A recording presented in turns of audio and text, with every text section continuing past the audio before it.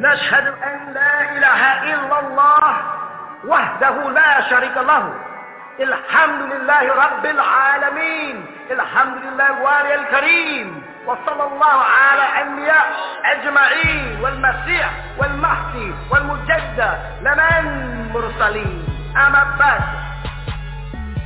Are we not the bearers of witness that nothing would exist if Allah didn't create it? And that He is alone and has no part? And that all gratitude is for Allah subhanahu wa ta'ala, the sustainer of all the boundless universes. All gratitude is for Allah subhanahu wa ta'ala, the generous eternal friend.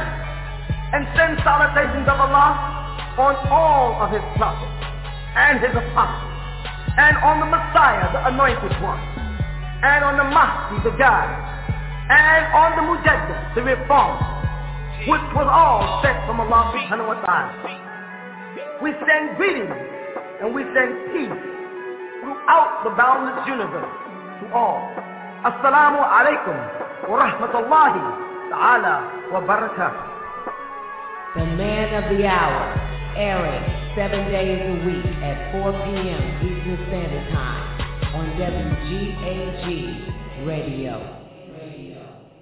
You've got to grasp what's taking place around you now that they've come to the realization that they can no longer contain you in that container. That the content of your character is overflowing the container. The container being the physical body or hat. And the content of you is overflowing, like it says, thy cup runneth over. You're overflowing now with information. You got questions that don't even meet up to the knowledge that He has put out yet. You're ahead of Him in time and faith. You want to know what happens when I die. Do I die? What is death? Am I going to go to heaven? Is there heaven? Do I go? Is it here? Is it there? And they can't answer these things for you. So not only is it happening in the church, but it's also happening on the college campuses. And it's also happening in the high schools. And now the junior high school kids are coming in with questions. So there's a worldwide acknowledgement that it's not out front in knowledge. Because they have too many things they can't answer. You follow? So it's very difficult for the sacred societies, Freemasons, Shriners, Knights of Columbus, Alhambra, which all go into the Illuminati, to continue to propagate this hypocritical light concept without giving answers. Because people have walked across the arch or the threshold of a past master and still know nothing. They've traveled through the degrees, traveled from west to east and east to west, and still know nothing. But they're waiting with each last Thursday in the month at the lodge, thinking that this is the time we're going to learn that secret. Then they spend 35 to 50 of their years waiting and don't hear no secret, because they don't have any secret. There's nothing to give them. So the esoteric world, the secret society failed. You follow that? And they forced the kids to disrespect God by taking a kid who's suspected as being a criminal, putting him on a stand, and then putting a Bible under his hand and expect the same kid who's suspected as being a criminal to tell the truth. Just by putting the Bible there is blasphemy. By putting it in the front of a criminal and say, put your hand on his Bible. They expect them to tell the truth when they're there because they did something wrong. You see what I'm saying? Their system is over. The rule of the devil, and the devil has been ruling this world for 6,000 years. His rule is over. Now what people would love to feel is that tomorrow we get up and there won't be no devil. No. You know why? Because the reason why your container is overflowing is because you have diluted your contents with the devil's character. We are keeping the devil powerful. We have taken him into us. And he lives in us, in our desires to be other than ourselves. You hear me? In us wanting to live in his image and after his likeness and not in the image of the likeness of the what? No. I breathed into man a breath of life and man became a living. You don't want to be a soul. You want to be a body. You want to adorn the body. In other words, you want to take the container or the vessel called the body and you want to satisfy it, decorate it, feed it. But the content in the container has already been tilted or tinted with shaitan or Satan or Abbas or any name that you want to call, diabolos, bragos, all the Greek, whatever name you use, this malicious being is now moving in me and you and coerces us to do his bidding. He gets us to make fun of our own, to laugh at people, to steal. He gets us to smoke cigarettes and poison our body, to damage the vessel. And when one of us damages the content, all of us are damaged. Because the content is the same even if the vessel takes on different shapes. All of the containers here have different shapes. All y'all look different. But the content in the container of all of us, soul, essence, God is the same. So when one soul is damaged, all souls are damaged. That's why he asked him, are you your brother's keeper? And he said, I'm not my brother's keeper. When in fact, I am my brother's keeper. Because as my brother falls, I fall. Humanity falls. Let me tell you something, just to jump away from it. Animals on the planet reach a certain point where they become what they call extinct. Correct? Now, that means that animal has lived the full potential or lived the utmost of its life. Its existence has now expired, and nature, it doesn't want it to breathe anymore. And I say that, I don't mean that as simply as it sounds. When I say nature doesn't want that animal to breathe that's now extinct like the bald eagle, it doesn't want that animal that takes in oxygen and gives off a poison substance. That animal's physical composition and what comes out of it should not exist anymore because it'll infringe upon other animals in the chain of life. Try to bear with me what I'm saying. All right? If an animal is supposed to disappear, it's because God wants that animal to disappear. And if man steps in and prolong the life of that animal, man is taking the ecology and making it imbalanced. Because that animal is not supposed to be here anymore. It's not supposed to breathe anymore.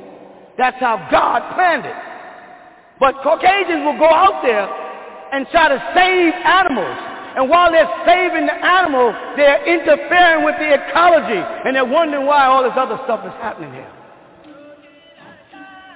When it's your time to go, it's your time to go.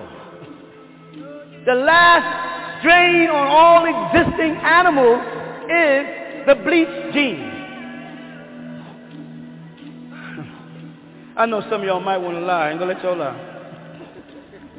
I know all y'all have seen rats.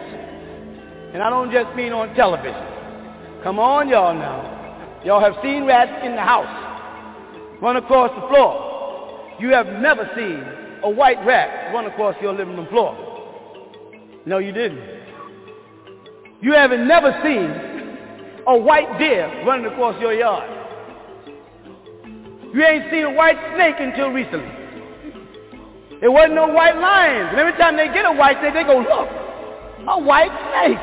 And they show that white snake in every movie they can. When they get a white lion, they take them to Las Vegas and show everybody, look, a white lion. Correct? And when a white buffalo was born a couple of years ago, all the Native Americans said, ho-ho, a white buffalo, a special symbol. So it was special for a white thing to be born out of species that were naturally brown, gray, and dark colored.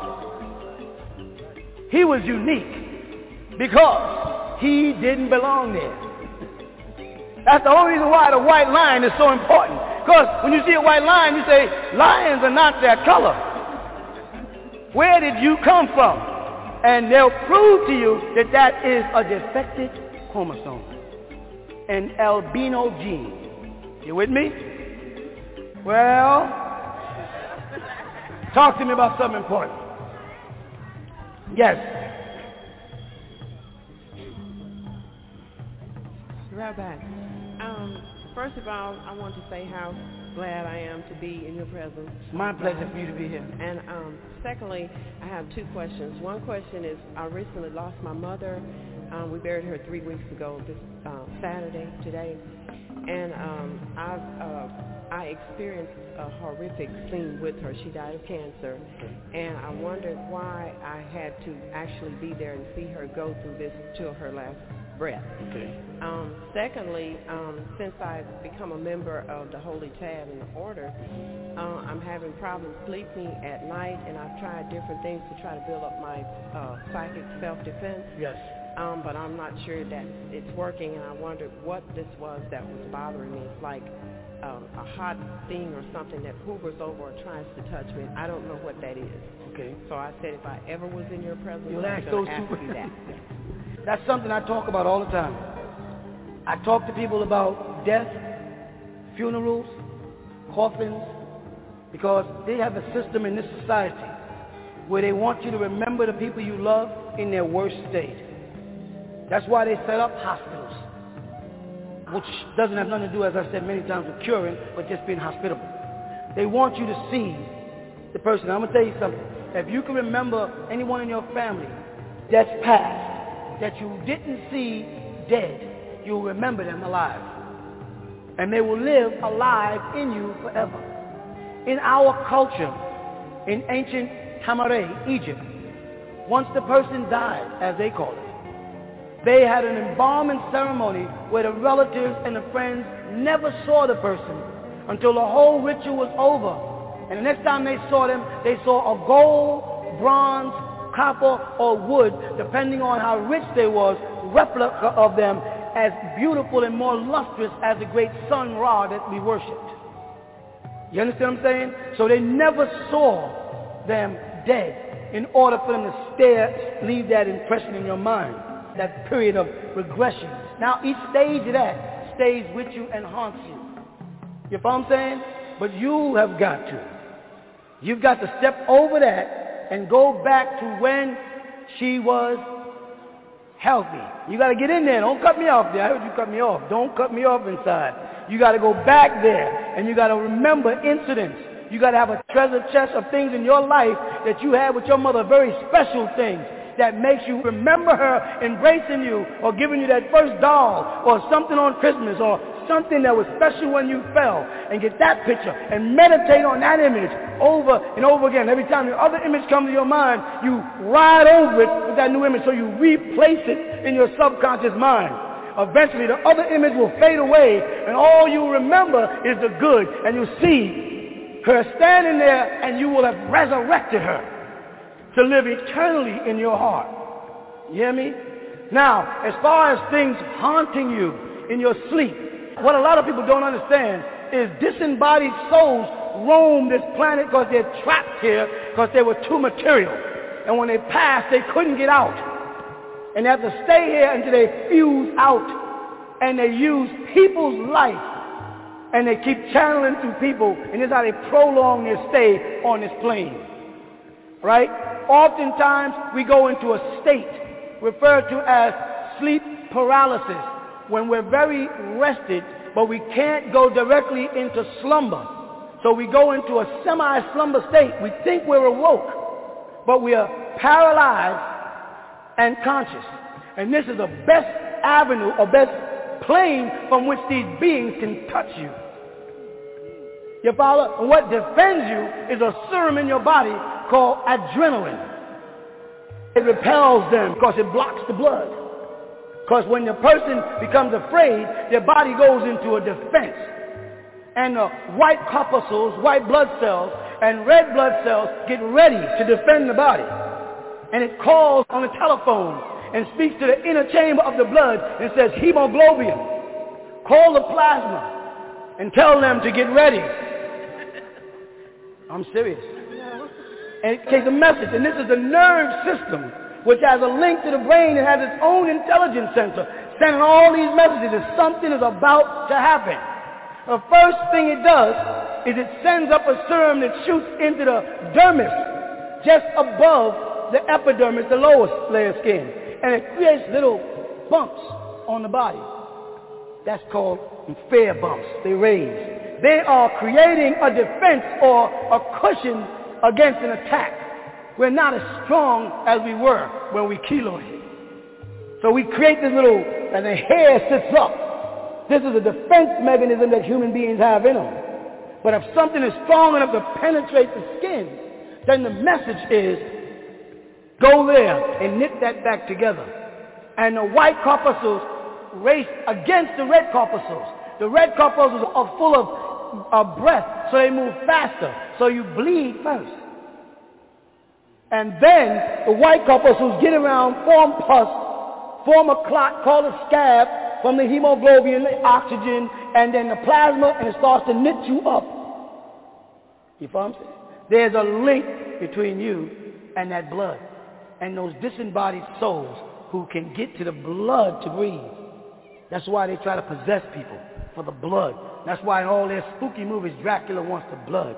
In all the Satanic so-called churches, it's always a blood sacrifice.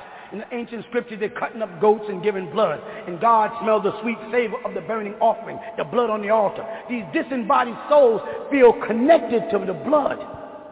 You hear what I'm saying?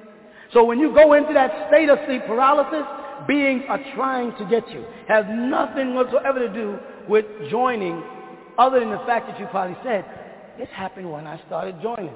And he goes, yeah, that's when it started happening. It starts creating, it becomes a reality. You're looking for a solution so that you can get rid of it. If you go back to when it started happening, trace of who you came in contact with, did you move rooms, did you change the direction you sleep in, anything, start putting the pieces together, you'll see where it really came in at. Beings are trying to get to you. Now here's the best part about it. If they could, they would have. If they could have gotten you, they would have done it by now. They're waiting for you to get weaker and weaker. And by not sleeping, your body becomes weaker and weaker. And your resistance gets weaker and weaker. And they think they can pounce down them. You follow what I'm saying? But they can't. Unless you let them in. That's why they tell you Dracula can't get in the house unless you invite him. In every movie. See, they can't get in unless you invite them.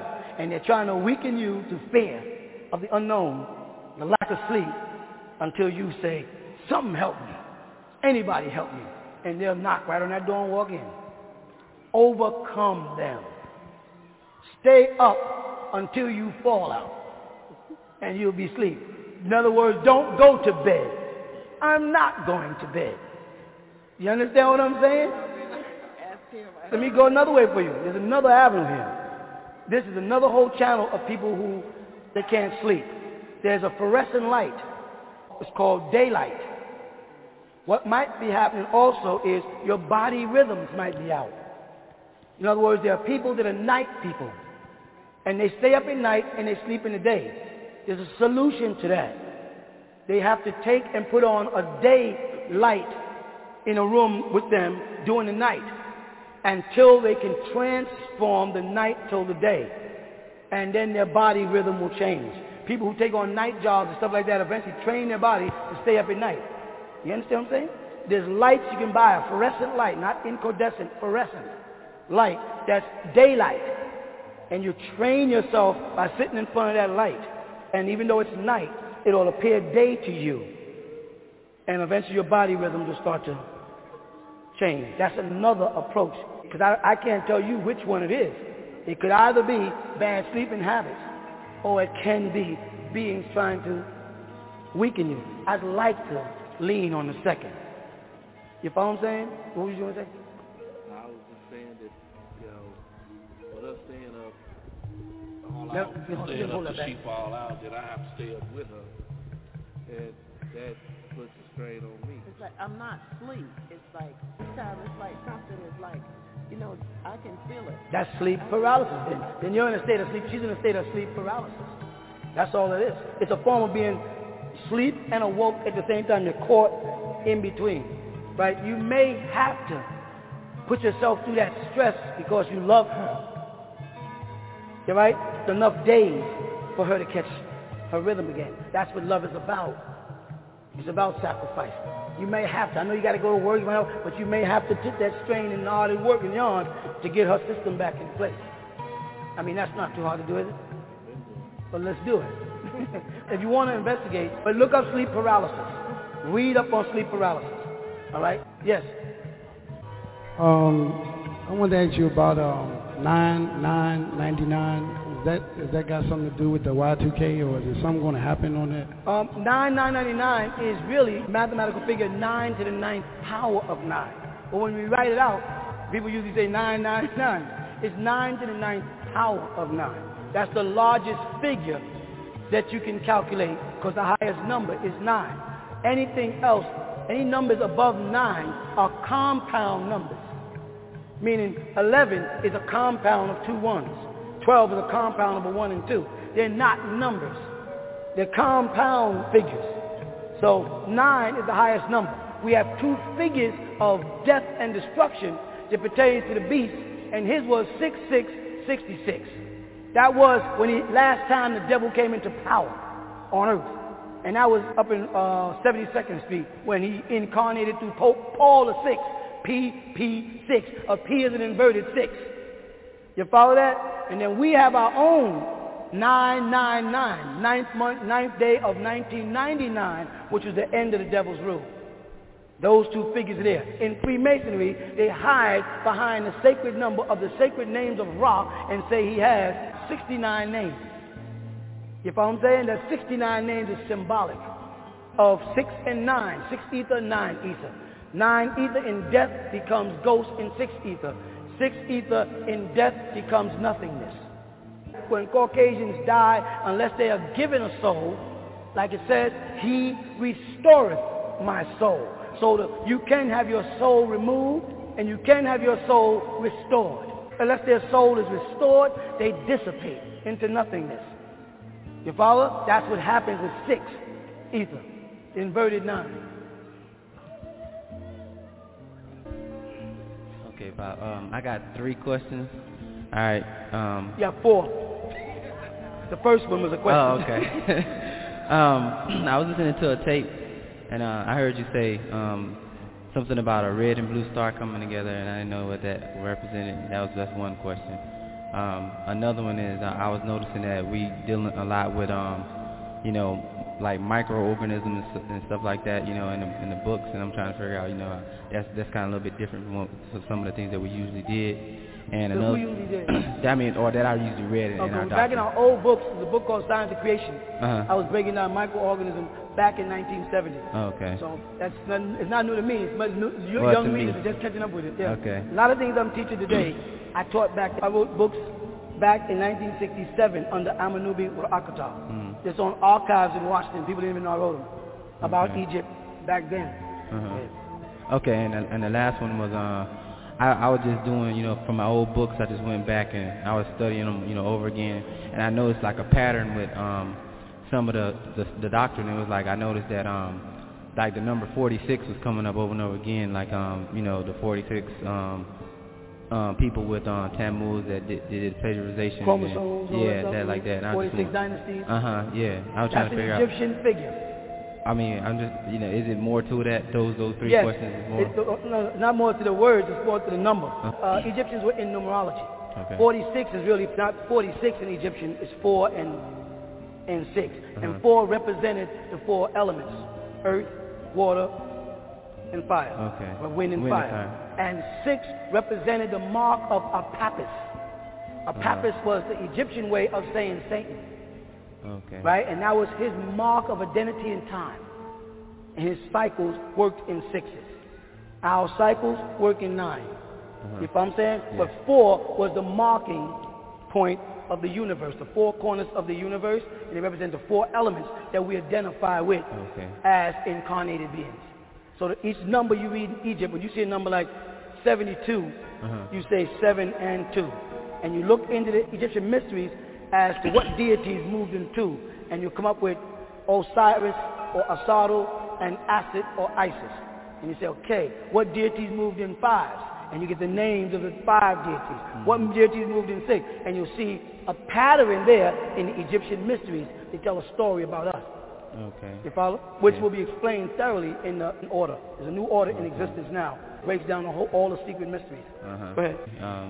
The red and blue star? Right. You look to the north when Venus comes into play, and you'll see a red star beside it. Okay. When Venus comes across as bluish green. Right? Those are signs of the alignment. Okay. Alignment that I didn't come up with.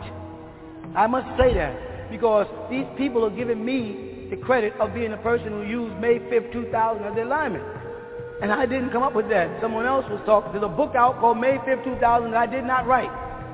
But they don't want to say a white man wrote it, because in case it don't happen, they'll say, I wrote it. But now that the alignment for the planet, or 5 now, are lined up, now they're starting to put it in all the newspapers. And they don't want to say I had nothing to do with it no more. Yes. I just have 2 questions. One, the sister down there was speaking about as far as dreams were concerned. I never used to remember my dreams, but I seem to be having redundant dreams of me and my son just running away every other night, and I just want to ask that. First of all, there's a variety of different kind of dreams that people have. Some dreams are visions, right? Some dreams are messages. There's a difference between a vision and a message, because the message is for you and the vision is of something that's going to affect more than you. Some dreams are fears. Some dreams are movies that you write and design to hide and shelter other things that you are afraid of. Reoccurring dreams, as people call it, because remember, dreams is a sister to death. There's a link between dreaming and dying. The same thing happens when you, it's strange, y'all ask me sometimes questions that I was talking about all afternoon. Let me ask you a question. Have you ever had a dream that was real, that felt real? If you didn't wake up, how would you know that it was a dream? And if you can't answer that, then how do you know this is not the dream? And you're waiting to wake up. By pinching yourself. You've never pinched yourself in a dream yet and got a reaction. Pinch yourself to make sure this ain't the dream. Okay? Now, what I'm reaching at is, reoccurring events are like a film that keeps, or record that keeps skipping. It's not solving itself. And that's why it's reoccurring. You've got to analyze it, find out in it the things that you added or coded in your dream so that you can dissect it and get to the root of it. And then and only then will it go away. Until you do that, it's going to keep reoccurring. It's a chipped record in your life of time. Some event has stamped itself in your mind, in your subconscious mind, and you are preventing it from dissipating. You're not trying to solve it. In other words, and it'll just keep on tumbling until you go back, analyze the dream, each incident, each person, and see which people you might be replacing. Because oftentimes in dreams, we replace people with people we want it to be, or people we don't want it to be with another person's actions. The environment I'm in, was I ever there? When was I there? What led to me being there? You know what I'm saying? Is it a heartbreak situation? Is it a desertion thing? Was I deserted from a guy I love at that certain point, at a certain place? And I reflected, because around the corner was a store I used to go to, so now I dream around the corner, but my mind is really on this side, but I don't want to be on this side, because that's where I was hurt. So I moved the dream to another place, and I replace his face with somebody I'm now with. And I do this, you know what I'm saying? And that's how well the mind has been knitted to protect you against insanity. By the time a person goes insane, they're supposed to go insane. Because the brain is set up in a way that it will protect you against insanity. So you have to take that dream and write it down on paper and look at it and dissect it as the place, the people involved, then look back at yourself. How am I dressed? Why am I dressed this way? Who is in the dream with me? Why are they in the dream? Is it a kid or is it an adult? What are we doing? Walking? Are we running? Are we driving? Whose car are we in? Why that car? Are we driving too fast?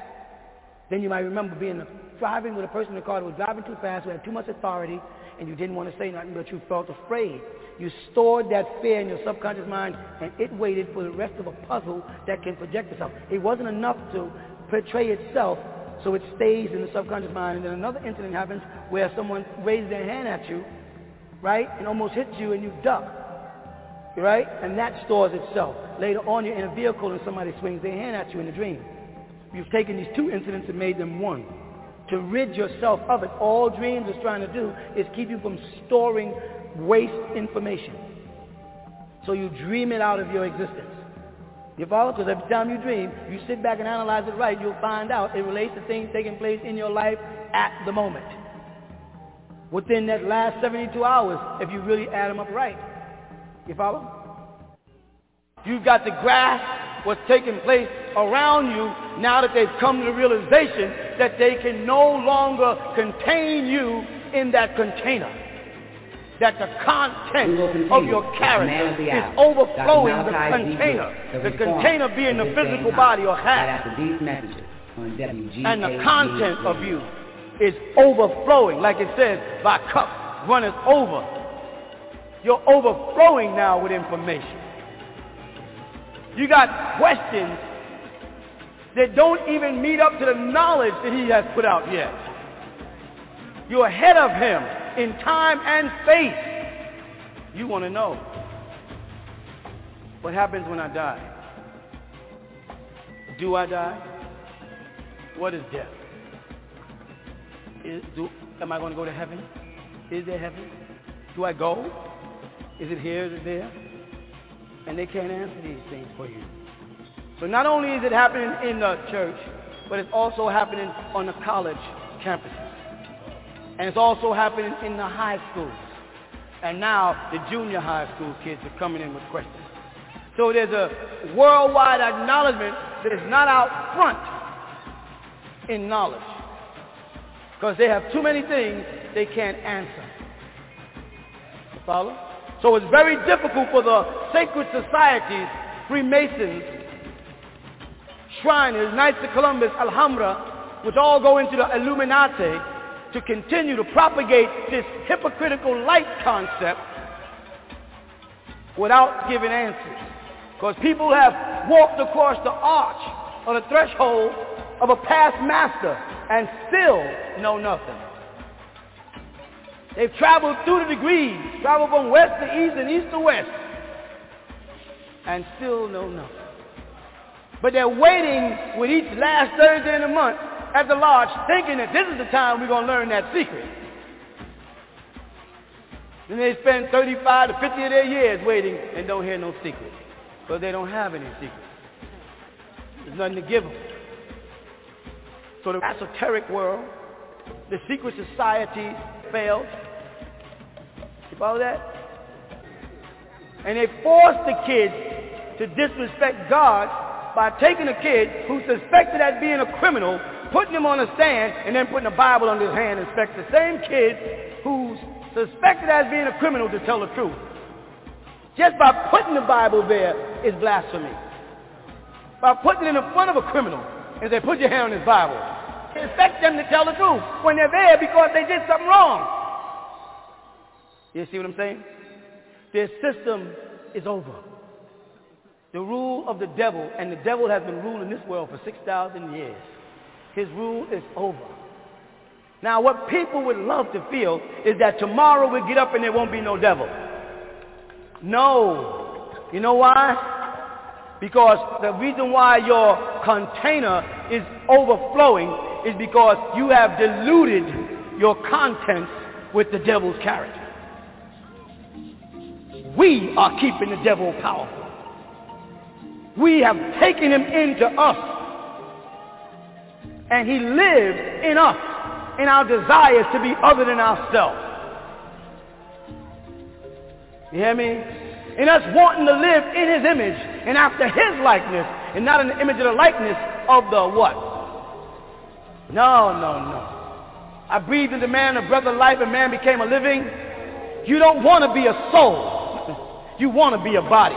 You want to adorn the body. In other words, you want to take the container or the vessel called the body and you want to satisfy it, decorate it, feed it. But the content in the container has already been tilted or tinted with shaitan or Satan or Abbas or any name that you want to call, diabolos, bragos, all the Greek, whatever name you use, this malicious being is now moving in me and you. and coerces us to do his bidding. He gets us to make fun of our own, to laugh at people, to steal. He gets us to smoke cigarettes and poison our body, to damage the vessel. And when one of us damages the content, all of us are damaged, because the content is the same even if the vessel takes on different shapes. All of the containers here have different shapes. All y'all look different, but the content in the container of all of us, soul, essence, God, is the same. So when one soul is damaged, all souls are damaged. That's why he asked him, are you your brother's keeper? And he said, I'm not my brother's keeper, when in fact I am my brother's keeper, because as my brother falls, I fall. Humanity falls. Let me tell you something, just to jump away from it. Animals on the planet reach a certain point where they become what they call extinct. Correct? Now, that means that that animal has lived the full potential or lived the utmost of its life. Its existence has now expired, and nature, it doesn't want it to breathe anymore. And I say that, I don't mean that as simply as it sounds. When I say nature doesn't want that animal to breathe that's now extinct like the bald eagle, it doesn't want that animal that takes in oxygen and gives off a poison substance. That animal's physical composition and what comes out of it should not exist anymore, because it'll infringe upon other animals in the chain of life. Try to bear with me what I'm saying. All right? If an animal is supposed to disappear, it's because God wants that animal to disappear. And if man steps in and prolong the life of that animal, man is taking the ecology and making it imbalanced. Because that animal is not supposed to be here anymore. It's not supposed to breathe anymore. That's how God planned it. But Caucasians will go out there and try to save animals. And while they're saving the animal, they're interfering with the ecology. And they're wondering why all this other stuff is happening here. When it's your time to go, it's your time to go. The last strain on all existing animals is the bleach gene. I know some of y'all might want to lie. I ain't gonna let y'all lie. I know all y'all have seen rats. And I don't just mean on television. Come on, y'all now. Y'all have seen rats in the house run across the floor. You have never seen a white rat run across your living room floor. No, you didn't. You haven't never seen a white deer running across your yard. You ain't seen a white snake until recently. There wasn't no white lions. And every time they get a white snake, they go, look, a white snake. And they show that white snake in every movie they can. When they get a white lion, they take them to Las Vegas and show everybody, look, a white lion. Correct? And when a white buffalo was born a couple of years ago, all the Native Americans said, ho-ho, a white buffalo, a special symbol. So it was special for a white thing to be born out of species that were naturally brown, gray, and dark colored. He was unique because he didn't belong there. That's the only reason why the white lion is so important. Because when you see a white lion, you say, lions are not their color. Where did you come from? And they'll prove to you that that is a defective chromosome, an albino gene. You with me? Well, talk to me about something important. Yes. Right back. First of all, I want to say how glad I am to be in your presence. My pleasure for you to be here. And secondly, I have two questions. One question is, I recently lost my mother. We buried her 3 weeks ago, this Saturday, today. And I've I experienced a horrific scene with her. She died of cancer, and I wondered why I had to actually be there and see her go through this till her last breath. Secondly, since I've become a member of the Holy Tab and the Order, I'm having problems sleeping at night, and I've tried different things to try to build up my psychic self-defense. Yes. But I'm not sure that it's working, and I wondered what this was that was bothering me. It's like a hot thing or something that hovers over or tries to touch me. I don't know what that is. Okay. So I said if I ever was in your presence, You'll I'm ask going those to ask two. you that. That's something I talk about all the time. I talk to people about death, funerals, coffins, because they have a system in this society where they want you to remember the people you love in their worst state. That's why they set up hospitals, which doesn't have nothing to do, as I said many times, with curing, but just being hospitable. They want you to see the person. I'm going to tell you something. If you can remember anyone in your family that's passed, that you didn't see dead, you'll remember them alive. And they will live alive in you forever. In our culture, in ancient ATUM-RE, Egypt, once the person died, as they call it, they had an embalming ceremony where the relatives and the friends never saw the person until the whole ritual was over. And the next time they saw them, they saw a gold, bronze, copper, or wood, depending on how rich they was, replica of them as beautiful and more lustrous as the great sun Ra that we worshipped. You understand what I'm saying? So they never saw them dead in order for them to leave that impression in your mind, that period of regression. Now each stage of that stays with you and haunts you. You follow what I'm saying? But you have got to. You've got to step over that and go back to when she was healthy. You got to get in there. Don't cut me off there. I heard you cut me off. Don't cut me off inside. You got to go back there, and you got to remember incidents.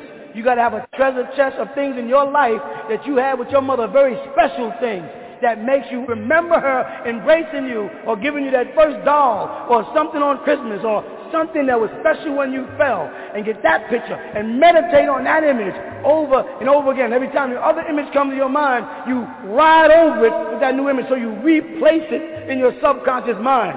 Eventually the other image will fade away, and all you remember is the good, and you see her standing there, and you will have resurrected her to live eternally in your heart. You hear me? Now, as far as things haunting you in your sleep, what a lot of people don't understand is disembodied souls roam this planet because they're trapped here because they were too material. And when they passed, they couldn't get out. And they have to stay here until they fuse out. And they use people's life. And they keep channeling through people. And this is how they prolong their stay on this plane. Right? Oftentimes, we go into a state referred to as sleep paralysis, when we're very rested, but we can't go directly into slumber. So we go into a semi-slumber state. We think we're awoke, but we are paralyzed and conscious. And this is the best avenue or best plane from which these beings can touch you. You follow? And what defends you is a serum in your body called adrenaline. It repels them because it blocks the blood. Because when the person becomes afraid, their body goes into a defense. And the white corpuscles, white blood cells, and red blood cells get ready to defend the body. And it calls on the telephone and speaks to the inner chamber of the blood and says, hemoglobin, call the plasma and tell them to get ready. I'm serious. And it takes a message. And this is the nerve system, which has a link to the brain and has its own intelligence center, sending all these messages that something is about to happen.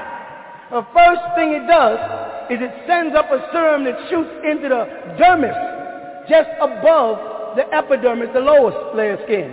And it creates little bumps on the body. That's called fear bumps. They raise. They are creating a defense or a cushion against an attack. We're not as strong as we were when we keloided. So we create this little, and the hair sits up. This is a defense mechanism that human beings have in them. But if something is strong enough to penetrate the skin, then the message is, go there and knit that back together. And the white corpuscles race against the red corpuscles. The red corpuscles are full of breath, so they move faster. So you bleed first.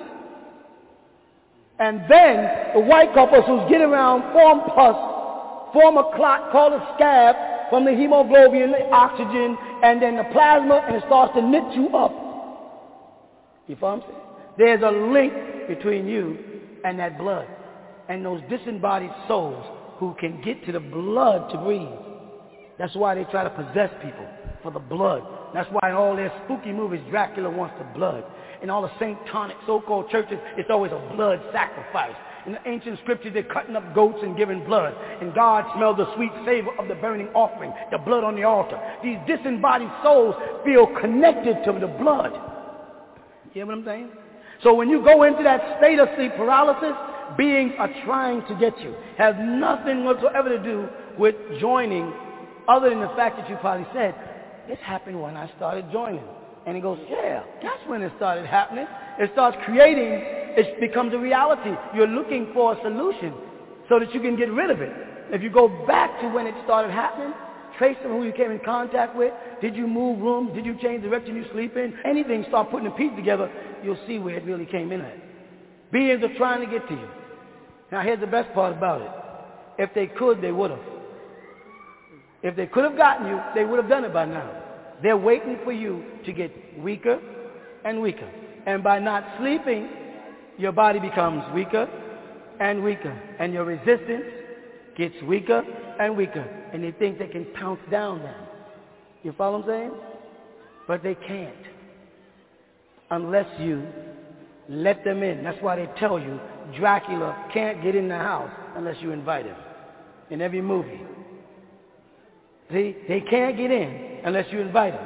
And they're trying to weaken you through fear of the unknown, the lack of sleep, until you say, something help me. Anybody help me. And they'll knock right on that door and walk in. Overcome them. Stay up until you fall out. And you'll be asleep. In other words, don't go to bed. I'm not going to bed. You understand what I'm saying? Let me go another way for you. There's another avenue here. This is another whole channel of people who they can't sleep. There's a fluorescent light.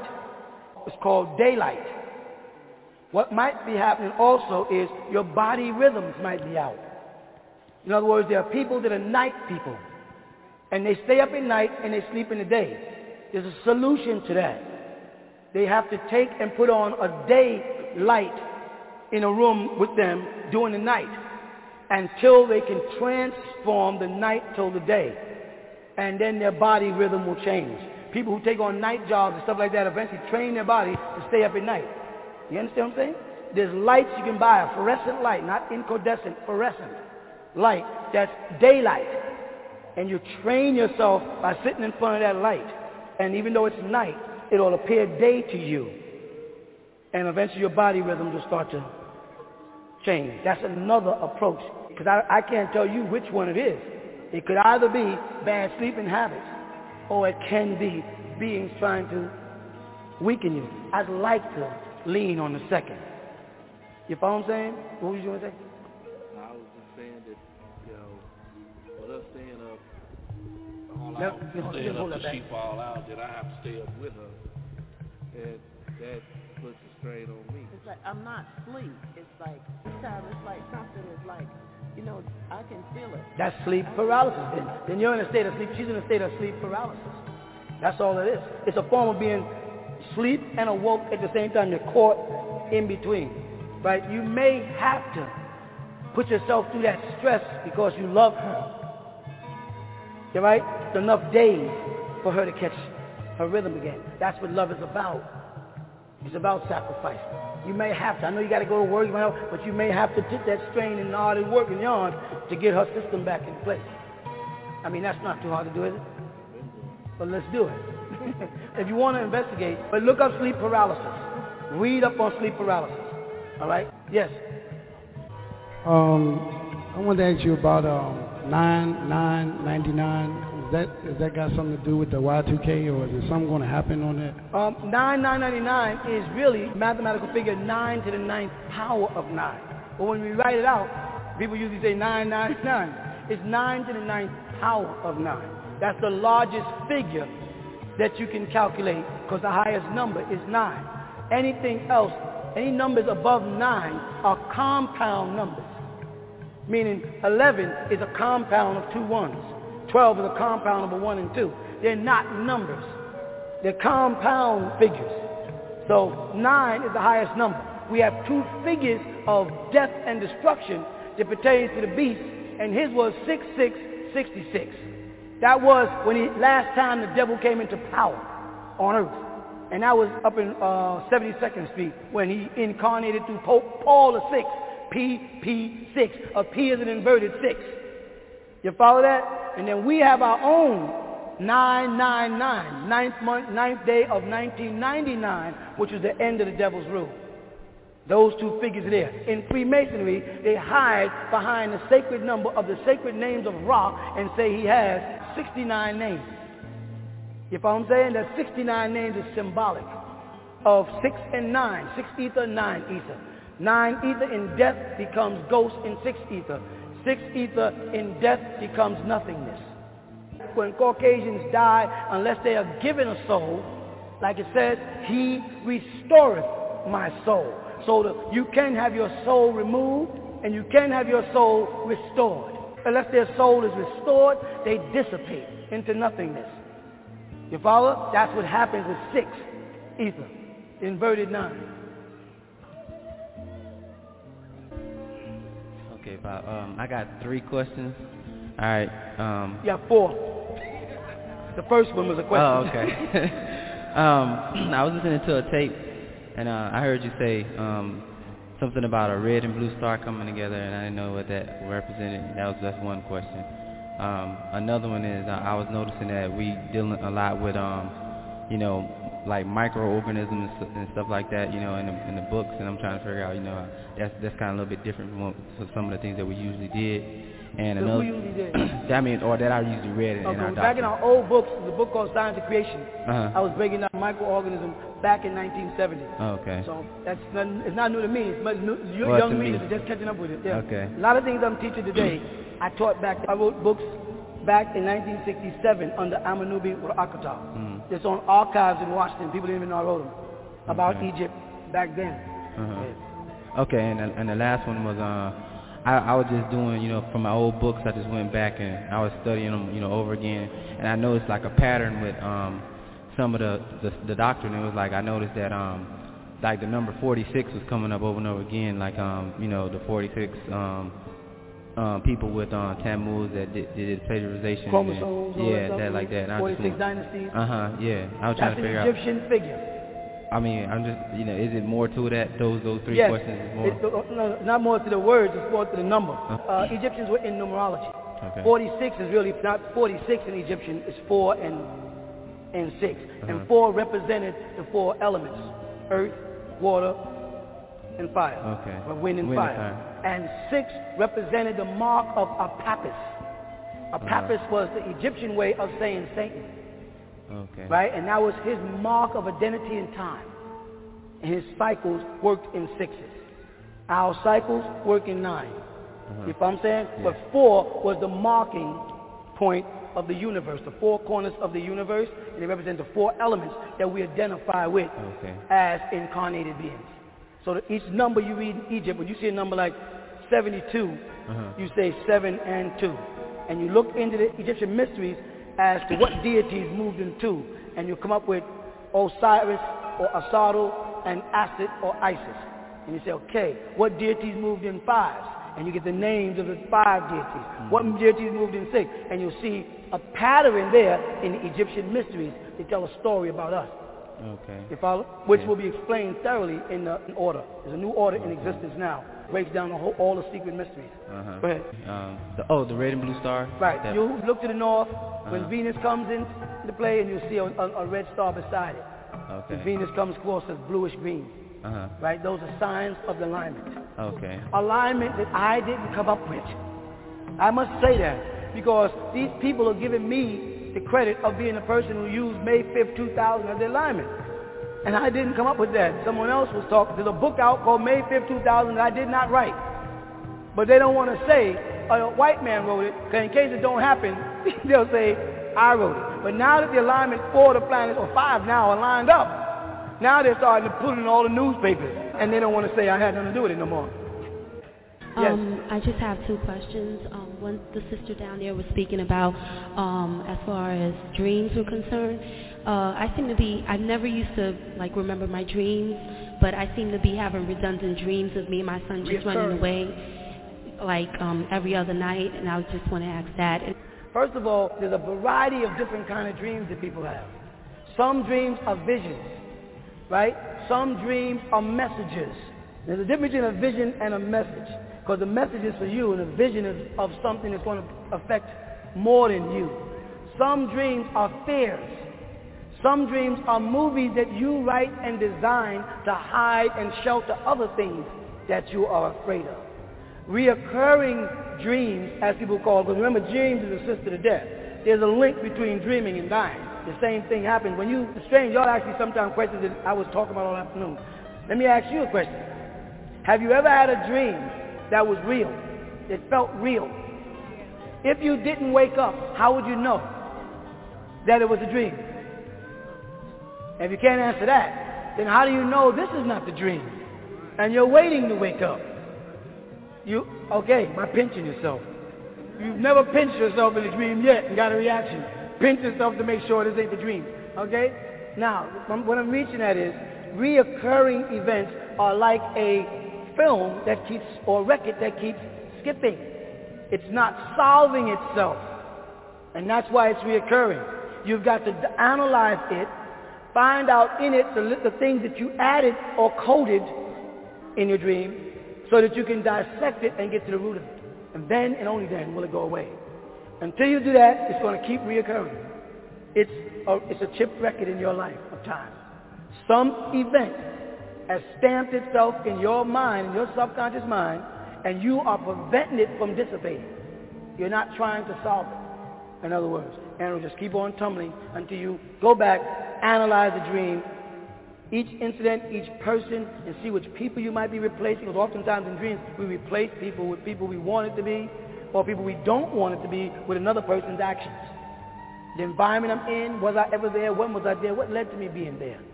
You know what I'm saying? Is it a heartbreak situation? Is it a desertion thing? Was I deserted from a guy I love at that certain point, at a certain place? And I reflected, because around the corner was a store I used to go to, so now I dream around the corner, but my mind is really on this side, but I don't want to be on this side, because that's where I was hurt. So I moved the dream to another place, and I replace his face with somebody I'm now with. And I do this, you know what I'm saying? That's how well the mind has been knitted to protect you against insanity. By the time a person goes insane, they're supposed to go insane. Because the brain is set up in a way that it will protect you against insanity. So you have to take that dream and write it down on paper and look at it and dissect it as the place, the people involved, then look back at yourself. How am I dressed? Why am I dressed this way? Who is in the dream with me? Why are they in the dream? Is it a kid or is it an adult? What are we doing? Walking? Are we running? Are we driving? Whose car are we in? Why that car? Are we driving too fast? Then you might remember driving with a person in the car that was driving too fast, who had too much authority, and you didn't want to say nothing, but you felt afraid. You stored that fear in your subconscious mind, and it waited for the rest of a puzzle that can project itself. It wasn't enough to portray itself, so it stays in the subconscious mind, and then another incident happens where someone raises their hand at you, right, and almost hits you, and you duck, right, and that stores itself. Later on, you're in a vehicle, and somebody swings their hand at you in a dream. You've taken these two incidents and made them one. To rid yourself of it, all dreams is trying to do is keep you from storing waste information. So you dream it out of your existence. You follow? Because every time you dream, you sit back and analyze it right, you'll find out it relates to things taking place in your life at the moment. Within that last 72 hours, if you really add them up right. You follow? We will continue with the man of the hour, Dr. Malachi Z. York, the reformer for this day and time, right after these messages on WGAG Radio. Do you think you got what it takes to host your own radio show? Hell yeah! Here is your chance to become a radio host on the hottest, fastest, growing radio network on the planet. Isn't WGAG Radio? You already know WGAG Radio is opening their radio waves to you, but you got plenty of opportunities to make some money with this. As a WGAG radio host, you get to make a substantial amount of unlimited income by getting sponsors for your show. Just a small investment of $30 can get you started. Say what? You heard it, it's just as low as $30 a month. Start making money today with WGAG Radio. What's the number? Call 706-468-2319 or email WGAGradio@gmail.com. Y'all hear that? That sounds like opportunity knocking to me. Look at the air. Look at the hang. People always debate it. Who's the greatest player of all time? Dumb question. It should be, who's the greatest team of all time? WGAG Radio. Sorry, Showtime. WGAG Radio. Back to back. WGAG Radio. First three-peat. WGAG Radio. Even with the flu. The WGAG Radio. No push-off. WGAG Radio. And my favorite. Radio. Tough to beat that. What? You think there's someone else? Prove it.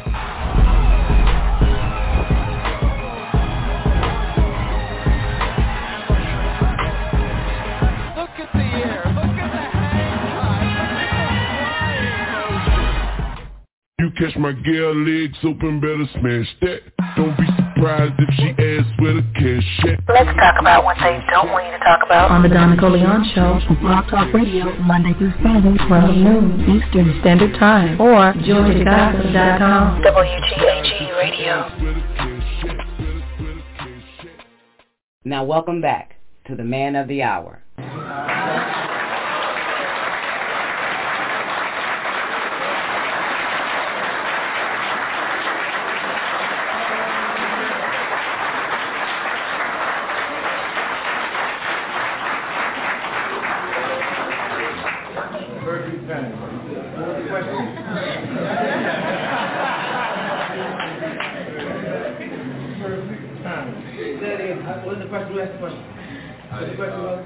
How do you prove the existence of the Most High in the E.O?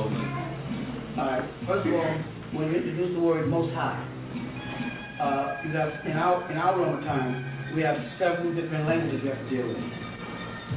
For instance, in the ancient Nuwapi, which is called cuneiform today, they use the word Anu, when on high. By the time the Hebrews got it, it became Elion. By the time the Syriac or Muslims got it, it became an Aliyu, right? It changes accordingly. And what it implies is that the L, and you can do that in, let's say, if you look at it in levels of height, then you say the Most High is that being that is what? The highest, which puts him in levels with other beings. So in order for Allah subhanahu wa ta'ala, as the Muslims say, to be the Most High and Aliyu, then there must be other beings that he was weighed against to attain that position. You follow that? That's what I try to explain to the Muslim world. When they say Allah is Aliyu, one of his attributes, Allah is the Most High, Allah is the highest. You have to say highest of who or what. How you become the highest of something unless there's something compatible to you or something that was a challenge to you and you have what? Overcome it. You understand what I'm saying? So when Melchizedek, the way the Bible translates the name, met Abraham, right? He taught Abraham about Elion, El in the Torah. Right? The Most High, the highest. Because Ibrahim or Abraham or Abraham, to the Latin name again, was already worshiping as a Chaldean. He already had a religion.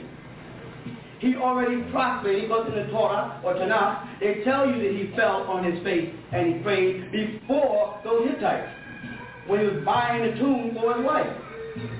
Right? You follow that? So he understood prostration already. So he understood prayer already. But Melchizedek had to come and tell him, get back to the worship of Anu. Now, why would I say Anu when they use Ilion El in the Tanakh or the Torah? Because Melchizedek was not a Hebrew.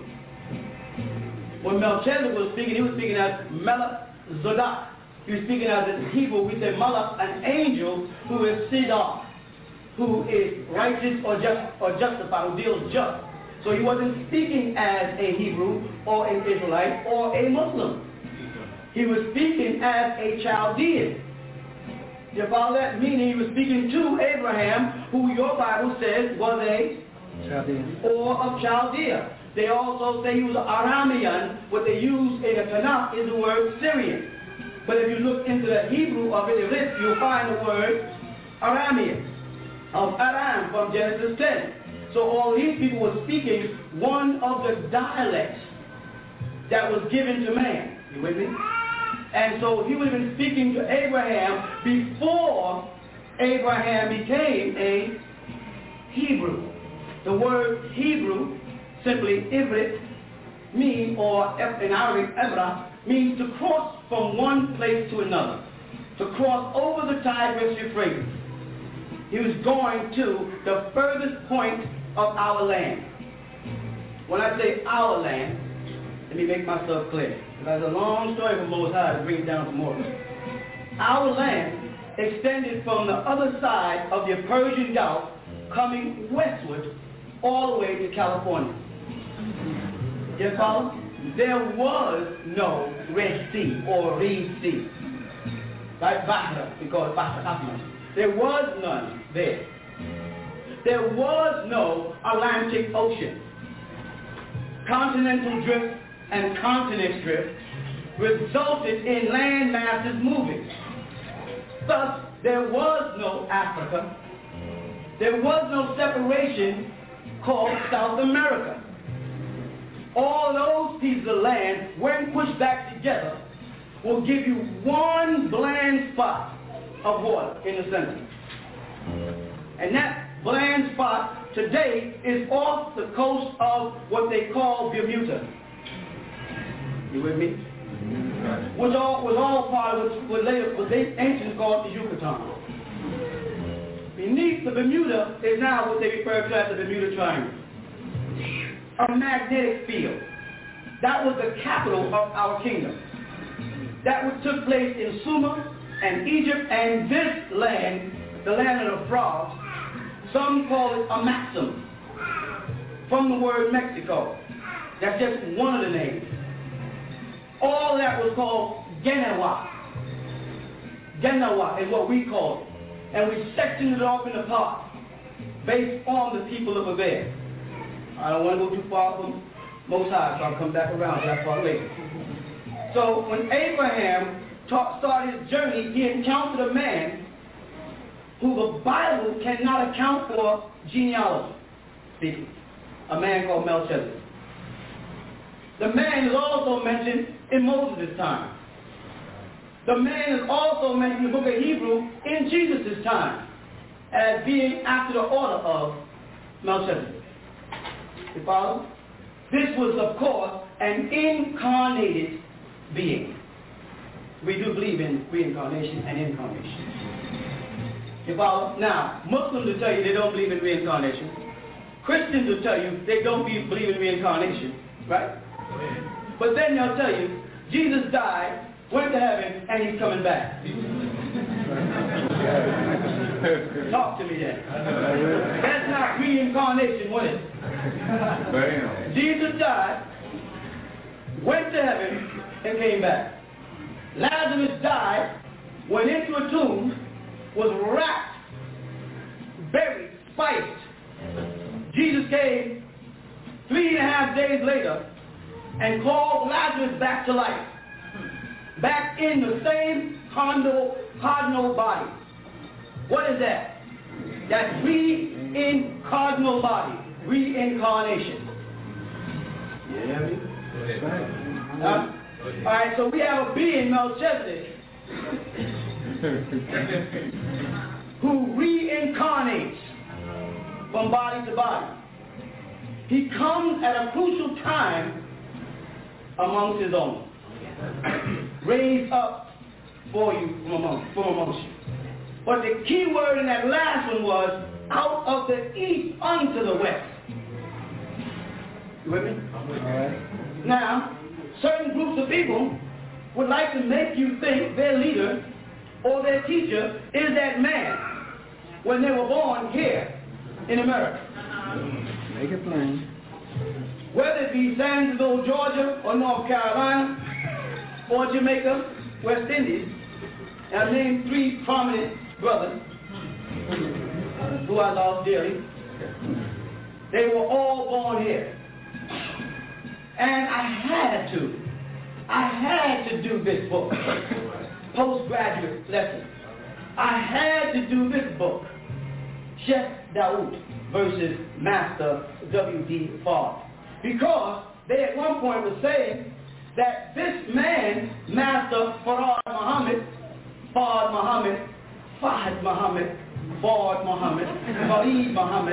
or whatever way they want to spell his name, was the most high amongst you, the wisest amongst you. And because they said he came from the east, he started to fit the mold of the prototype that would come to save his people, or save those which were lost. But it says in Matthew, you'll come out of the east unto the west, so shall the coming of the Son of Man be. He be born there and come here. I was born in Nubia. Tried and proven. Allah subhanahu wa ta'ala, that the Muslims call upon, while we were in the school of Islam, and I was just that too, if I could time, put me in a position where I was the most hated, dark-skinned, olive-toned Islamic teacher in America. I was the most criticized. I was the most critiqued. They were asking me questions about who makes up my bed, who cuts the lettuce in the pot in my house for my salad, where's my mother, who is my mother, where is my father, who is my father, where were you born, when did you take your shahada, how long have you been a Muslim, are you Sudanese, are you American? Are you Dr. York the disco singer? Are you Imam Isa? Are you Rabboni Yeshua? Do you call yourself Christ? Do you say you are God? Questions, they didn't dare ask any of the other leaders. I ain't never heard nobody yet ask Minister Louis Farrakhan about his private life. But me, I was put to test, tried and proved. And I had to prove it by producing documents. So the Sunni Muslims went out and said, oh man, we know him. That's Dr. York. His name is Dwight. He was born in Brooklyn somewhere. We remember that guy. So I went on back to Sudan. Beledi. Wahuzdu. Shahadat Waladi. And got my birth certificate. Had to go back to the files and hunt it down. Because I was born in 1945 when they did everything by hand. There was no computers. I can't tell you what I had to go through the Hall of Records. But as an Ansar, the most recognized clan in Sudan, it made it easy. And with Sayyid Sadiq, the Prime Minister, standing beside me, it made it a little easier than what it cost you. You follow? So I went and got the birth certificate and I printed a book and I said, here's my birth certificate in the book. Oh, he made that up. They got the seal of Sudan on it. He got the signature of the man who approved it. When I had to you have to get a photostat copy, not giving you the original, they give you with a seal. Oh, you made that up. I know. Then I know a brother named Lukman, who was in State Street in 65 or 65, when he took his shahada. I was there. I had to go into the files of records, and Sheikh Daoud was dead now. had to get back in touch with Mother Khadija, his wife, at the Islamic Mission of America, 140 State Street in Brooklyn, and get inside the file and pull out my identification card. Can you stay with that? And it showed June 12th, 1957, Sheikh Dawood gave me my card. Most of the guys who were asking me the question were babies at the time, breastfeeding. When I was in State Street, under a Moroccan, born Sheikh Dawood, as we call it, born in Morocco. No, they say Sheikh Dawood was born in the Caribbean. That's why I put these books up. Because he gave me the information. You with me? Because I had to establish in this latter day and time who the Most High is amongst us. That Most High is like the Freemasons say, the highest degree of information. In the Islamic world, they say the Imam is the smartest person in the mosque who knows the most Quran, and in their case, the most Hadith or Sunnah, who's best at fiqh, Sharia, a whole bunch of nice, fancy Arabic words. Whoever knows the most becomes the Imam of Imams, which would make him the highest of the Imams. The Grand Master, the Grand Potentate, becomes the highest figure in the lodge under the G, which stands for the Grand Architect of the universe. And the Grand Master who stands in the lodge with two seats beside him and sits on that throne becomes a representative to you of amongst God himself in person. That's why they call him what? The Grand Master of the lodge. So the Most High has to verify, to prove that they have what? The most knowledge, the most wisdom, and the most understanding to give you an overstanding.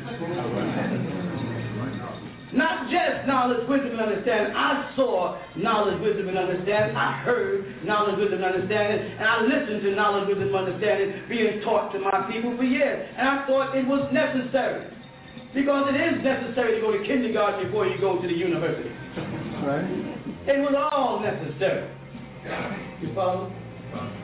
But to verify the existence of the Most High to you and to me is a board trip. You want it? It's a board trip. Stack up, please. You got the names, El-Ayun and Ali, right? And Anu. The board trip starts with 3 levels.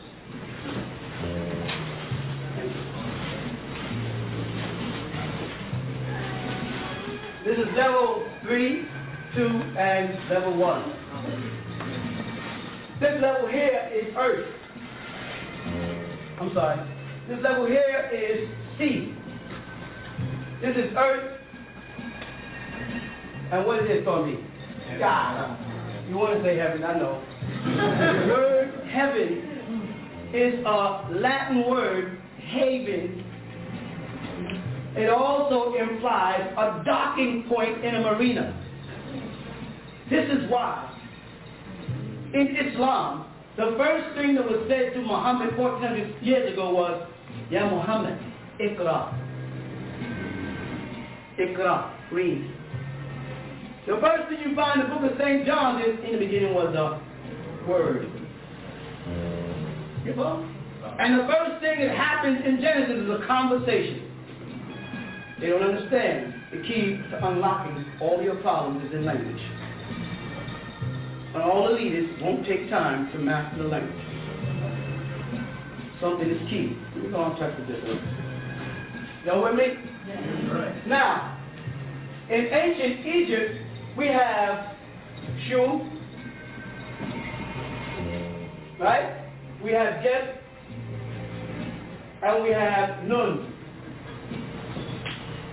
With that, that's the deity of the sky, the deity of the earth, and the deity of the underworld, which becomes, when the Greeks stole it, and changed Tahis, which is thought, over to Hermes, they also changed all the names. And they changed this one here to Zeus, this one here, the earth, the sea to Poseidon, and the earth, which they call the earth, Hades.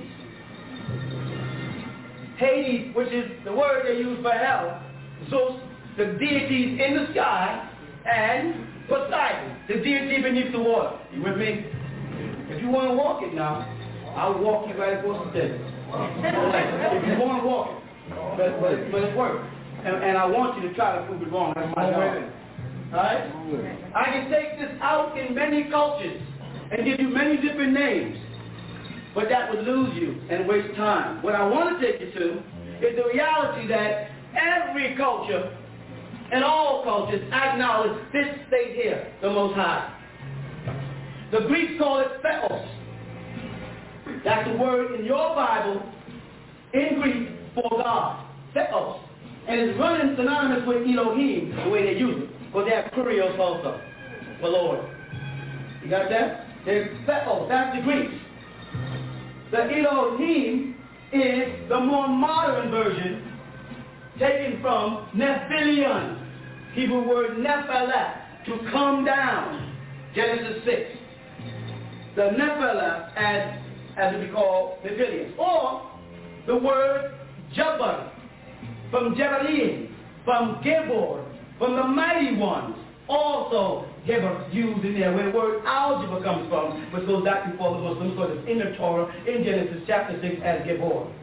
So God did not invent algebra, who was just some Muslim. All that happened before Islam. Most of the time when Muslims are telling you about the accomplishments of Muslims, they're talking about pre-Islamic times. They say mathematics was created by Muslims. The cipher was created by Muslims. They're talking about so-called Arabs before the coming of Muhammad. So it had nothing to do with Islam. It had to do with the Arabs who lived in Arabia before Muhammad was even born. Muslims, since they've been here, hasn't invented nothing but terrorism and confusion, because the religion of Islam confines the mind to the Quran and Hadith. It doesn't open up for science. I taught Islam for 25 years. أنا أتكلم لغة العربية الفصحى والدرجة كثيرة. ذلك لغتي من أولى إنجليزي. فهم؟ That was my language before English. So these teachers don't have a clue of what's really going on. I can start anywhere you want. But everybody recognizes the Netiru, the Egyptians, the Nephilim, the so-called Hebrews. You follow that? The Theos, the Greeks, the Malachi, the Arabic, or angelic beings, or heavenly hosts. You understand? And those beings descended down to earth. When they got here, they came here in what's referred to as a ruach, or a ruh, in a soul or spirit state, an etheric body. The essence of you when you look in a mirror long enough and you realize you're looking from the inside out at your body. If you don't believe me, try it. Stand in the mirror and stare and look at yourself and keep talking to yourself. And you'll get a realization that the real you is on the inside looking out. This body is a bacteria that's plaguing the soul, the essence of you. In your Bible it says, man, what? I shake man of dust of ground and breathe into the breath of life, and man became a... The living part of you is called Nefesh Hayim, or Hayat, the life force. Language is key here. You understand me? So you descended down, but before you came down, the beings from above on high, Anu, Inuma'ish, went on high, said if you stay on earth too long, you're going to lose contact with your divinity. You're going to become lured by the attraction of this physical world. You understand? So two schools of thought exist. The greater and the lesser mysteries. You stay with me? Come on with it. Here we go. The greater mysteries teach as Yeshua, Isa, Jesus, Sananda, Tammuz, whatever name you want to give them, whatever cult they get, that your path is back to the bosom of the Father. He says it. He says, I am the way, the truth, and the life. No one gets to the Father but by me. That he was merely the chauffeur to the Father. You follow that? But then he said, I and the Father are one. When you see me, you see the Father. And I am not greater than you. And you'll even do greater wonders than I. Right. And I got to go prepare a place for you, that where I may be, you may. So certain men, or women, are destined for a journey from here back to the bosom of the Most High. And certain men and or women are destined to stay here and worship. Some beings are perfecting themselves to become God, and other beings will always worship God. People of the lesser mysteries are the religious people. They worship God in spirit and in truth, away from themselves. People of the greater mysteries are like the uncut stone that's on that side, ashlar, that becomes cut to become a perfect stone. Become a part of the building block of the Most High. You with me? Some of you here are of the lesser mysteries, and some of you here are of the higher mysteries. You have people who grab the higher mysteries and play games with them. I heard a brother say, and it threw me off a little bit. He said, Allah means I, so L-A-L-L-A-H. Now I heard the 5% use it, and I know that they stole it from the Moorish science symbol, whether they want to admit it or not, right, to me. But the sad thing of it is you want the truth or you want me to play the game with everybody else? Come on with it. I'm saying that because sometimes when you tell the truth, it's bitter to people. And they get mad at you. They don't really want to hear the whole truth. They want to hear what the man puts in books. And they're real good at referring to white man books. And quoting his books against anything a Nubian has to say. But I take you directly to the language so you can see it, so we can dispel this part of the spell right now. Come on with it. You with me? Come on with it. This word is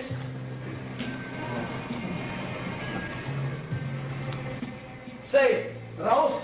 I can write it with the alif, or I can write it with the waw. Sabah. Raos. And it means head in Arabic.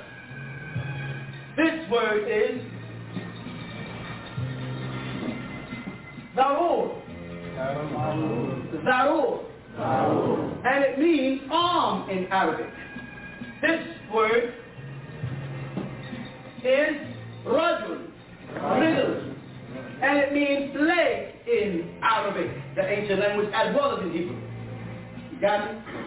Now, if we're saying we are Asiatics, right, and that the mother language was Arabic, correct? And then we make references to phrases like arm, leg, arm, head, and say that we are right and exact, then that should match up in Arabic, not in English. A new language. Come on with it. English didn't even exist back then. So you grab an Arabic name, Allah, and add on English words, arm, leg, arm, head, Don't make sense. and sound heavy. Don't make sense. You understand? The unification is here. The power to bring all those forces, all those incarnations into one being to come back out and solve the problem, whether you accept me or not. I'll tell you what I mean. That means the abbreviation of that one, Darul, for arm in Arabic is Azbeh, which is equivalent to a TH. And that is a Re, or Ra, which is equivalent to an Ara. And this would be another Ara. And this one will be another TH. And this would be another R. So the word is TH-R-R-T-H. Not Go ahead, man. You with me? These type of teachings must be stopped.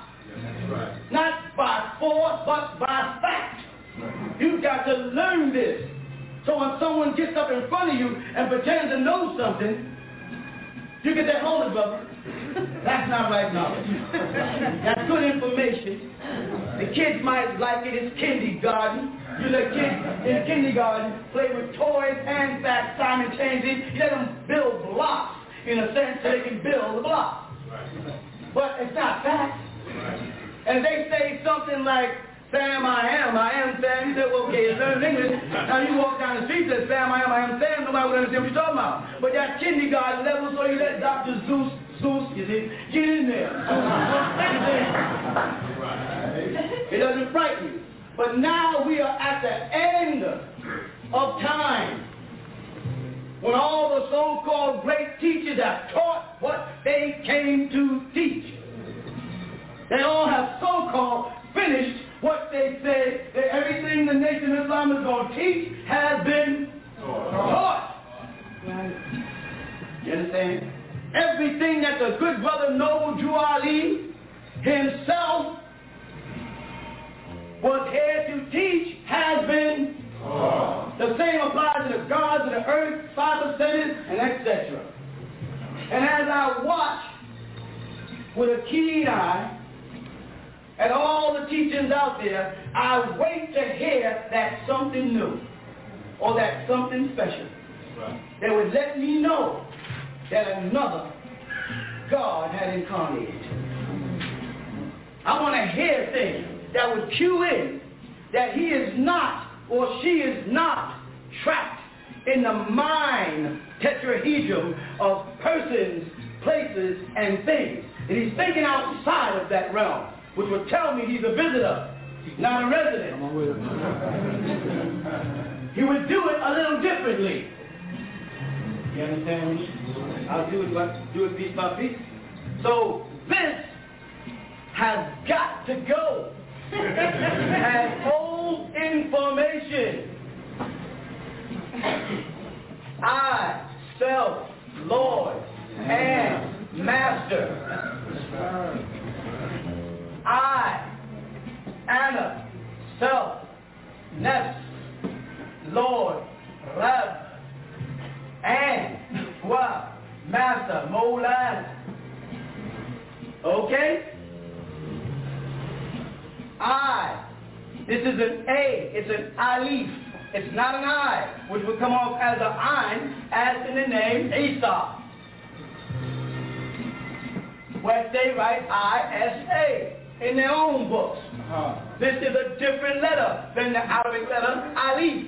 Just like in Hebrew, I'd write the alif or I'd write the ein. This is equivalent to the ein, and this is equivalent to the alif, which I'll get into L and Al for the Most High again if you need it. So again we have Anna, I, self, Nefs, Lord, Rab, and that's not Lord in Arabic. Rab comes from the word to sustain. There is no equivalent to L-O-R-D in Arabic. However, in Hebrew, we do have one.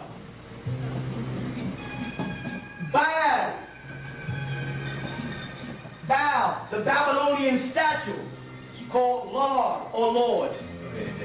You understand? And then Master, Molana. All that means is a teacher.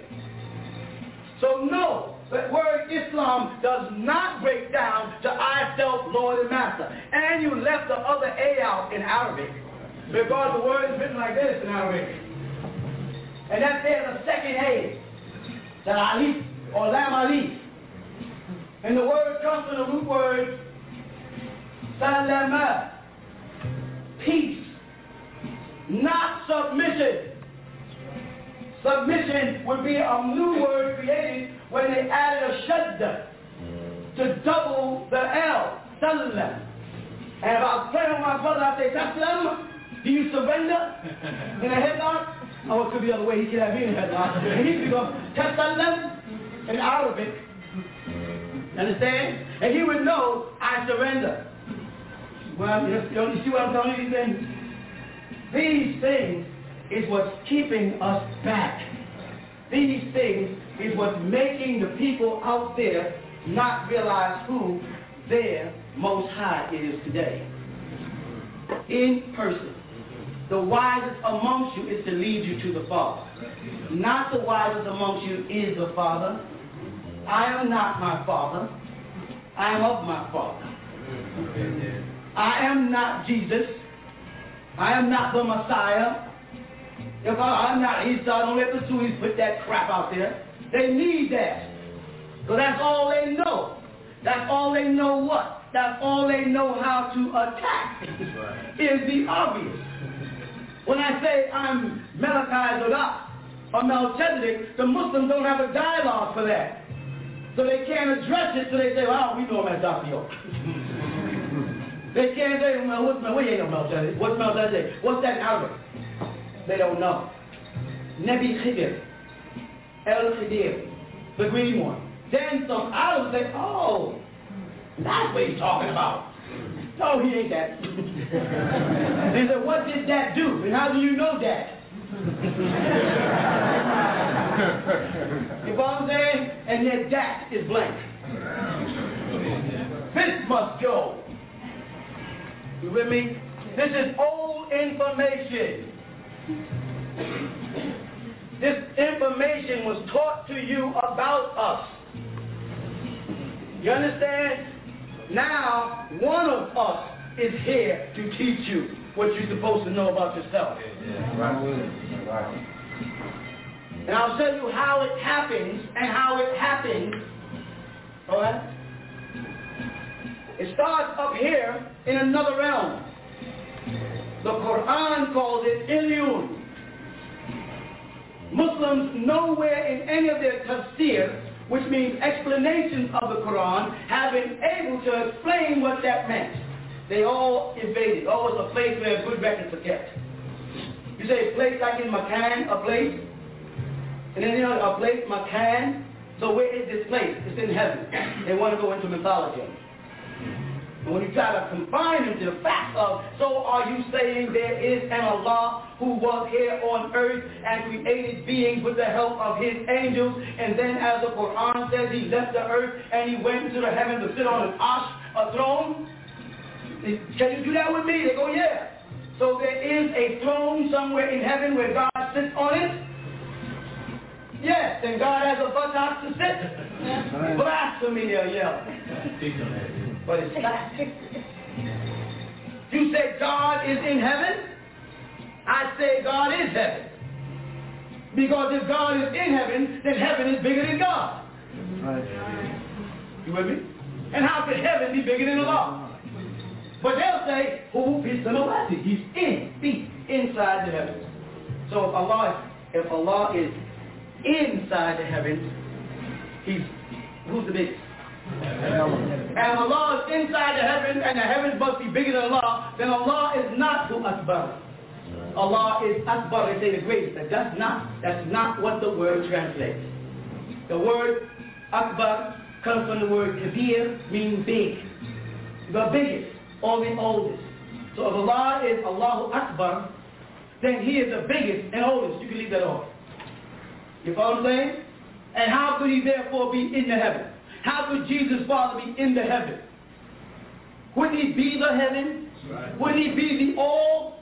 Yeah. Wouldn't all things be within him and nothing outside? El Kolum. And you too should say, I am in the all. And all is in me. Not and the all is in me. But I am a part of the all. The all is a part of me. That's what they're saying. That's taking you to the next level of divinity as a quantum existing being. You follow? All right. So now, these beings, according to your Bible, came down, as we spoke about last week, and was hovering above the water. You know what Genesis said? And the Spirit of God moved upon the surface of the water. God was not moving on the land. God was not standing on the land. God was moving on the surface of the water. You see why the Christians got that Jesus walk on water? Because they had to try to make him look like God. You understand? They want to put his father out of position and put his son in, like all corporations do. It didn't work. Now, but what did it say? Upon the face of the deep. That means the deep is dealing with the sea. You with me? Gotcha. So some beings who were in the sea was looking up at the Spirit of God moving across the water, while land was still boho and toho, as Hebrew puts it, void and darkness. Void and darkness, without form. So the planet was in a dark state because the sun's light could not get through. You follow? And a dust cloud covered the planet. And certain beings called Elohim, which is a plural, in Hebrew, alif, lamet, hey, yad, mim. A plural being, these beings, these Elo, or where Muslims get Allah, in plural, Alahad, in the Quran, gods, they came. You follow? They came and they looked at the condition of this once fertile place. That's why they said replenish, refill. They were going to fill it again. It's like when you have a swimming pool in your backyard. You follow? And you dress it and prepare it in the summer, and when the winter comes, you cover it up and all kind of mildew comes. Come the season again, you got to clean it away, pull the cover off, let the sunlight come in, clean out the pool, get all the mildew and the fungus out, put in fresh water and chemicals to make it usable again. God, you do it every time. You replenish that pool. All right. Is that not right? That's right. The beings came, the Quran calls them the Malachi, which is Allah, or the Nephilians, or the Neptune, or the Shishonki, or the Kachina, whatever language you want to come from. You want to play Native American, we'll do that. You follow? Came down and saw the condition of the planet. But a being that was talking was looking from the bottom of the sea, because he said, in the beginning. Right? Let me stop right there. In the beginning. What does the word start with? The. I'm going to give you all a secret that should be kept sacred. But I'm going to give it to you. You know why I'm giving it to you? You're supposed to say why? Because you've never heard it before. And with all the teachers that have been teaching you for your so-called 400 years of slavery for those who came from Africa and those who are already here, because both of us are sitting here, right? Right. All these so-called teachers are supposed to be bringing you information. They don't have certain keys that tell you they're standing outside of persons, places, and things. Right. Once I say this, it's going to pop up in books, like everything else I say. Right. And nobody's going to give me the credit. They just going to start, who was standing and writing all of the Nubian people, we the Nubian, they never even heard of this yet. Yeah. And I'll explain Nubian if you need it. I'm going to give you a secret here. Beginning. With me? Mm-hmm. The first word in the Torah is Bereshit. Say it. Bereshit. Bereshit. Bereshit. The first letter in that word is the Hebrew word Bet. Bet. Equivalent to what you would call in English B. Yeah? Torah and stepped into the Bible or the New Testament. You with me? The first word in the first book of the New Testament, which is called the book of Matthew, is bibulus in Greek. Say bibulus. And it means little book. Hey, y'all. Little book. It's a Greek letter for B. Go ahead, Bob. You with me? The first word in the Quran is Bismillah. And if they say, no, brother, before that, the Tasmiyah, Bismillahir-Rahmanir-Rahim, how they say it corrupted, was the fifth revelation of Muhammad. It wasn't the first, but the first was Iqra. I said, all right. The first was Iqra. Someone said to Muhammad, Iqra. And then when he told him what to read, he said, Iqra what? Bismillah. So the B is there again. Bismillah. In the Arabic letter. You with me? All right. I'm with it. The three letters B that has been passing through the scriptures given to you has been controlled by the Magus. The Magus, the Essenes. Today you may call them the Masonic Order or the Freemasons. You follow? They have been protectors of the scripture under the name Knights of Templar for thousands of years. For those who know. And the key number on the back of the dollar bill is what? Say it loud. The key number 13. Say your alphabet. A, B, C, D, E, F, G, H, I, J, K, L, M, 13, M, Mason. Nigga Radio.